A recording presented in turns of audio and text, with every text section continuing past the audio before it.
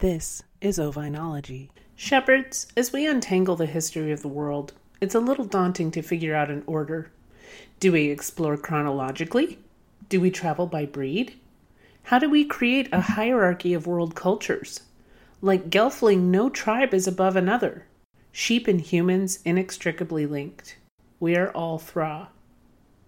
Okay, let's throw a dart at the map. We'll play this like where in the world is Carmen Sandiego?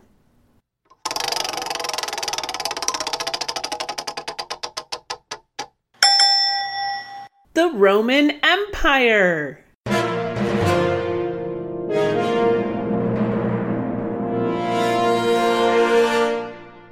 I'm actually going to start before the Romans with Neolithic man and woman. Let's travel ever so briefly to what's now Bulgaria, specifically the settlement of Yablkovo. 8,000 years ago, this proto-city was cutting edge in culinary arts and tech. The people there domesticated chickens before anyone else in Europe, and evidence shows they were also raising large herds of pigs and ruminants.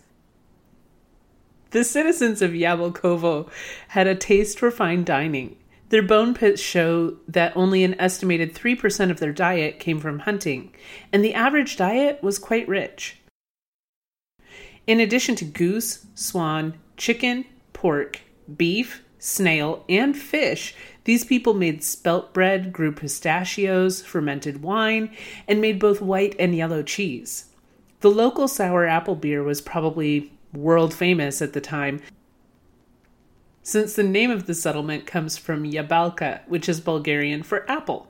How do you like them apples? All right, jump in the sheep wagon. We're going to Italy. Pre-Romans, the Etruscans ate a lot of pork and chicken. Food, rich food, was so important that a lot of people were even buried with their utensils. You know, in case somebody's serving up coq au vin while you're cruising the river Styx. Is that a thing? Wouldn't want to miss out on a buffet. As Roman culture developed and cities grew, food production got pushed outside the city limits. Their system was actually a lot like ours. Farmers grow food in rural areas that shipped in to feed the urban population. Some city dwellers had a garden, and many raised chickens and pigs for their own consumption. Now, from cavemen to the Stuarts, you'll hear continuously about these rich diets that even average folk ate. In fact, as late as the 1800s, people's daily caloric intake rivaled that of an Olympic athlete. A lot of high-fat meat, a lot of pies, both sweet and savory. Why? Well, fat aids in the preservation of food, and wrapping it in a fatty crust made with lard or butter only serves to increase the storage time. Refrigeration wasn't a thing. The icehouse didn't come into vogue until King Charles I, who also brought the gift of ice cream to the UK. Romans were really smart, but there's not a lot of ice floating around the Mediterranean. So for early Romans, lots of fat and lots of happy goats, pigs, and poultry with bouts of occasional steak. Historians postulate that the Greeks raised sheep before the Romans got hold of them. P.S. Is it still PC to say the Greeks? Shouldn't it be persons who identified as part of ancient, though contemporary to them, Greco culture? Imagine, if you will, it's another sunny morning in Greece. You wake up, don a fine wool tunic, grab your favorite staff, tuck a ball of tangy homemade cheese into your pocket or satchel, and head outside. The azure sea sparkles for miles to one side of you, and a warm breeze tickles your nose with an aromatic blend of lavender, rosemary, thyme, myrtle, and juniper. You walk to the olive grove, where your fine fleece sheep are grazing. You make sure they have water, and you'll water them again at midday. The sheep pretty much graze where they want, but you oversee the pattern, keeping their backs to the sun. You might use blade shears to shear them, or sit next to a ewe you've tied to an olive tree and milk her, or kill and skin one for dinner in a hide. I don't presume to know your ancient Greek life. In ancient Greco-Roman culture, sheep were the province of women. Contrast this with ancient Egypt, where men worked the looms. As we explore history, you'll find that sheep are nearly always linked to gendered work, but not always to women. It reminds me a lot of librarians. At first, Dewey was like, my system's only for women whose silly brains don't get enough oxygen because of corsets. Well, he probably didn't say that last part.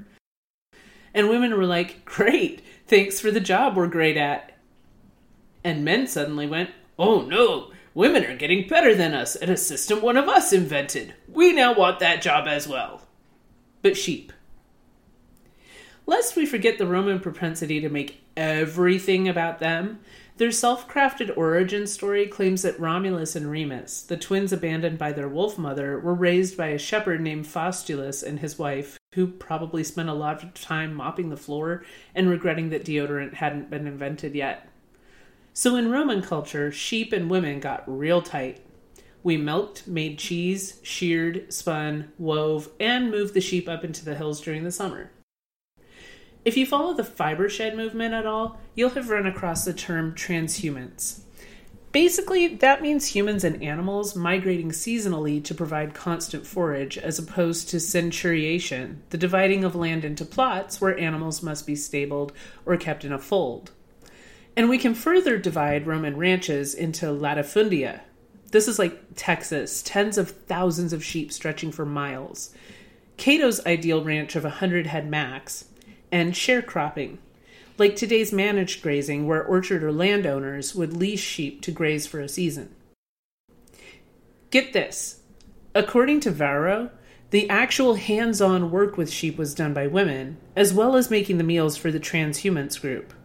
Each group consisted of about 1,000 head with one shepherd per 20 sheep, and pack animals for their gear, usually goats. But the flock master was a man, and he got to live back on the ranch. If your sheep stayed on your property, 1 to 2 herdsmen per 100 sheep was considered sufficient. The herdsmen, why men, should be vigilant and energetic, threaten with voice and staff, but never throw anything or sit down or stray from the flock. Like sheep in the Alps, Roman sheep were brought into ovilia, little shelters in the mountains, at night for protection from predators. Now the pack animals would have had cratis auretia, or wicker hurdles, strapped to them. These reed or willow frames would make not only the base of the ovilia, but the fences outside them as well. Thoughtfully, the ovilia included lambing jugs and quarantine pens. The Romans used straw, ferns, oak leaves, and hand-plucked grass for bedding. So fancy, so schmancy. Shelters on the ranch, meanwhile, were permanent 3-sided structures, like the run-in shelter on our farm. Sources disagree on which way the barn ought to face, although if you mash all the advice together, the shelter would pretty much face southeast. Guess who else's barns face southeast? Modern farmers. Now, unlike our modern regime, the Romans didn't depend on hay to feed their sheep and cattle through the winter. Instead, according to Pliny and Cato, they stockpiled leaves. Frankly, I would rather have been a Roman sheep enjoying the following winter buffet: elder, fig, and poplar leaves, thyme, hay chaff, vetch, barley, chickpea if your farmer could afford it, straw, grape dregs, yum, bran, clover, willow, and broom. Doesn't that sound better than dried old timothy and fescue? Palladius, rich white Roman Gaul, references tools to clip and shear, leather coats with hoods, boots, leggings, and mittens. His gardening tips are particularly and specifically fun. Ass's dung is best to make a garden with. Sheep's dung is next, and after that the goats. Also horses and mares. But swine's dung is the worst of all this lot. Good to know. According to Virgil and Pliny, Palladius's info is physically relevant. Much like today, do we see a theme? Sheep were run onto harvested cropland and left to graze for extended periods so they could fertilize the acreage. Likewise, in the spring, seeds would be thinly sown, a layer of leaves distributed to provide fodder, and the sheep would both set the seeds and till in manure as they grazed across the fields. Work smarter, not harder. Romans also fertilized their apple trees with sheep manure and wood ash, and healed wounds in vines, you know they love their wine, by binding the wound with sheep dung. Again, in case I lost your attention, that's for healing plants, not wounds in people. Sheep, the humble middle children of the meat world, did make it into lore and epic. Ever heard of Jason and the Argonauts, in which Jason is questing for the Golden Fleece? Ulysses escaped the Cyclops by clinging to the belly of a ram. Meanwhile, his queen, Penelope, kept her suitors at bay by weaving all day and unraveling what she'd woven every night. Those of you who have ever warped a loom know what torment that must have been. Their relationship was rock solid, y'all. Wool features with less attached women as well, if we can call them that. Salome's sheer veils, as in Dance of the Seven Veils, were probably fine-spun wool, as was the carpet Cleopatra used to smuggle herself into Julius Caesar's palace. And then his bed. The Old Testament of the Bible, which predates Roman rule, makes no less than 300 references to sheep and lambs. Joseph's multicolored coat was wool. In the New Testament, which is during Roman rule, soldiers drew lots for Jesus' wool cloak. I hope whoever won it had a bare-breasted virgin at his disposal. Somehow, these girls were supposed to effectively beat away wool moths and beetles. If a bare-breasted virgin was unavailable, one could drop a sachet of cow manure and garlic into their sock drawer.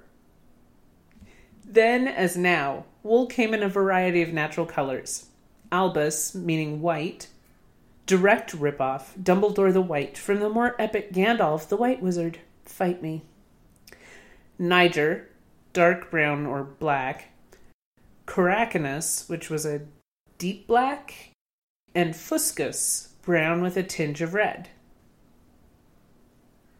Pullus, evidently a brownish-black color associated with mourning, came from sheep either in south of Italy or Liguria, a region in the northwest peninsula.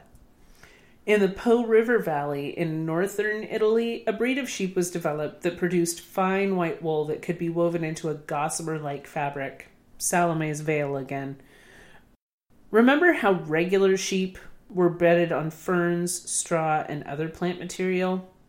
Well, these expensive sheep, the Tarentine breed, were housed in stables with perforated board floors, so no mud, poop, urine, or VM would sully their wool. They were also better fed than other breeds, which may account for the quality of fleece. 7 Roman pounds, 5 modern U.S. pounds, and no, I'm not an expert on the difference, of hay or chaff per day per sheep, plus 7 cups of barley or beans, and 9 cups of chickpeas each. And leaves were always available for between-meal nosh.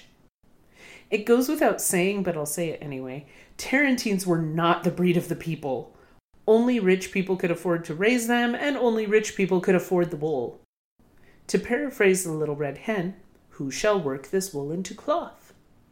The Greek historian Xenophon commented on the importance of the wifely duty of weaving in his treatise on household management, Economicus. There he recounted a dialogue between his mentor Socrates and the wise Athenian Ischomachus, who lauded his young wife being the preeminent weaver in his household. Not all weaving was done in the home, however, and not all of it by wives. Specialty firms existed in classical Athens as early as the late 5th century BCE. There's evidence of an establishment that specialized in the chlamys, which was a short cloak, and another whose specialty was the clanus, a cloak for the upper body, like the clana, but made of finer fabric. You know, when you look outside or ask someone what the weather's going to be like, so you can choose whether to wear your clanus or clana. As one does. In Italy, the fine white woolen cloth produced in the Po Valley by those Tarentine sheep called for skillful weaving, and factories established there employed highly trained slaves. Yep, I said the S word. A lot of weaving was done by slaves. From the 1st century CE, rich women had more to do with their spare time than work the loom alongside their slaves, though the Empress Livia, the third and last wife of Caesar Augustus, tried to set an example of the womanly virtue that her husband promoted by working at the loom. In the towns and cities across the Roman Empire in the Augustan age, shops sold ready-made clothes both for freemen and slaves. Lest you think Oldest Navius and Roman Eagle were selling public stock, most Greeks and Romans weren't buying off the rack. They made their own clothes, yarn, and fabric. I don't think I need to explain how. I mean, if you're here, you're probably familiar. And if not, well, visit ballyhoofiberemporium.com/podcast. The Greeks used two types of looms. One was a small, easily transportable loom used to produce girdles and relatively narrow swatches of cloth, similar, I think, to our rigid heddle looms. The other was a large vertical loom used to weave actual bolts of fabric for tunics or cloaks, including the Roman tunica recta, which a youth wore when he came of age and put on the toga of a man, also called toga virilis. The threads of the warp hung downward from the top of the loom and were held taut by loom weights. Vikings and Navajos use a similar type of loom, and I'm not sure what the official name is, but you'd know it if you saw it. Homer describes two weavers singing at their looms in his famous Odyssey. The nymph Calypso, who kept Odysseus prisoner until the gods commanded her to allow him to return home to Ithaca, and the witch Circe. In 1972, a statue of a fully clothed woman was excavated at a cemetery outside Athens. The lady has a really sad backstory, but she's remarkable because the paint on the statue is perfectly preserved. Her chiton was decorated with red, black, and yellow swastikas, considered good luck signs at the time, rosettes on the front, and four-pointed stars and various flowers on the back. Historians thought that Greek weavers couldn't produce patterned cloth. When Greek authors mentioned decorated robes, it was assumed that they were just embroidered. But this chiton proves that they were capable of making cloth with colorful patterns woven in. The peplos, which the women of Athens presented to Athena at every great Panathenaea festival, must have been a patterned weave, and Athens wasn't the only place that regularly presented its guardian goddess with a new dress. In Elis, in the northwest, a peplos on which 16 women worked was presented at regular intervals to Hera, guardian goddess of that state. Homer's Iliad related that Helen of Troy wove a battle scene in color in her spare time. Excavations at a Roman fort at Vindolanda, which is near Hadrian's Wall in Britain, have recovered various fragments of textiles. Of 50 analyzed samples, 8 of them had been dyed with madder, Rubia tinctorum, the cheapest of the Roman dyes. This makes a lot of sense to me, since we know the Roman soldiers had red cloaks, right? And who was stationed in Britain? Yeah. Among the expensive dyes were various shades of purple made from the murex shellfish. Now, a cheaper purple could be obtained by combining madder red in the right proportions with indigo, which was being imported from India at the time. Coccinus, a brilliant scarlet made from the kermes, a scale insect, was in high demand as well as a luxury. It originated in Asia, but Spain also developed a lucrative industry, and it's still an industry today, although I think most of our cochineal comes from islands. Don't quote me, we'll find out how wrong I am some other day. Other dyes were a strong green with a blue tinge, called prasinus, a fairly bright red, ruseus, and dark blue, venetus. Ancient mordants included alum from wood ash, or even human urine and natron, which is sodium carbonate or washing soda, which was dug from pits in Egypt. Dye and mordant processes compared with today's methods, so there's really nothing more to say about that. We're going to stop here for today, my lambs. Next week, we'll practice selecting and breeding sheep the Roman way, and we'll explore the many uses of sheep and sheep byproducts in healing humans. That's right, it's our first foray into sheep and medicine. If you've enjoyed learning way too much about stuff you didn't even know you could care about, please subscribe, rate, and review. I know you hear it on every podcast. It really does help others find us, and we're kind of at a disadvantage since I'm starting over, so do me a solid and click those stars, okay? Thanks. Currently, show notes are available through the host site, Pippa, but to make it easier, I've linked to those notes on the Ovinology page at ballyhoofiberemporium.com/ovinology. Also, don't forget to subscribe to the Patreon so you can see and hear the weekly farm update. That's patreon.com/ovinology, where for as little as $1 a week, you will make this ad-free podcast possible. Just ask Lori Prestia, Melissa Huffman, Dakota R. Mort, and Matthew Clegg. Till next week, my gorgeous shepherds, don't graze under the olive trees with anyone else but me till sheep come marching home. Make the world a better place with sheep.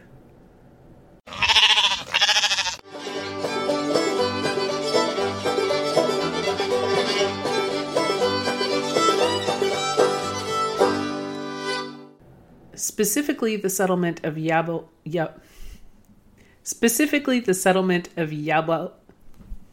Damn.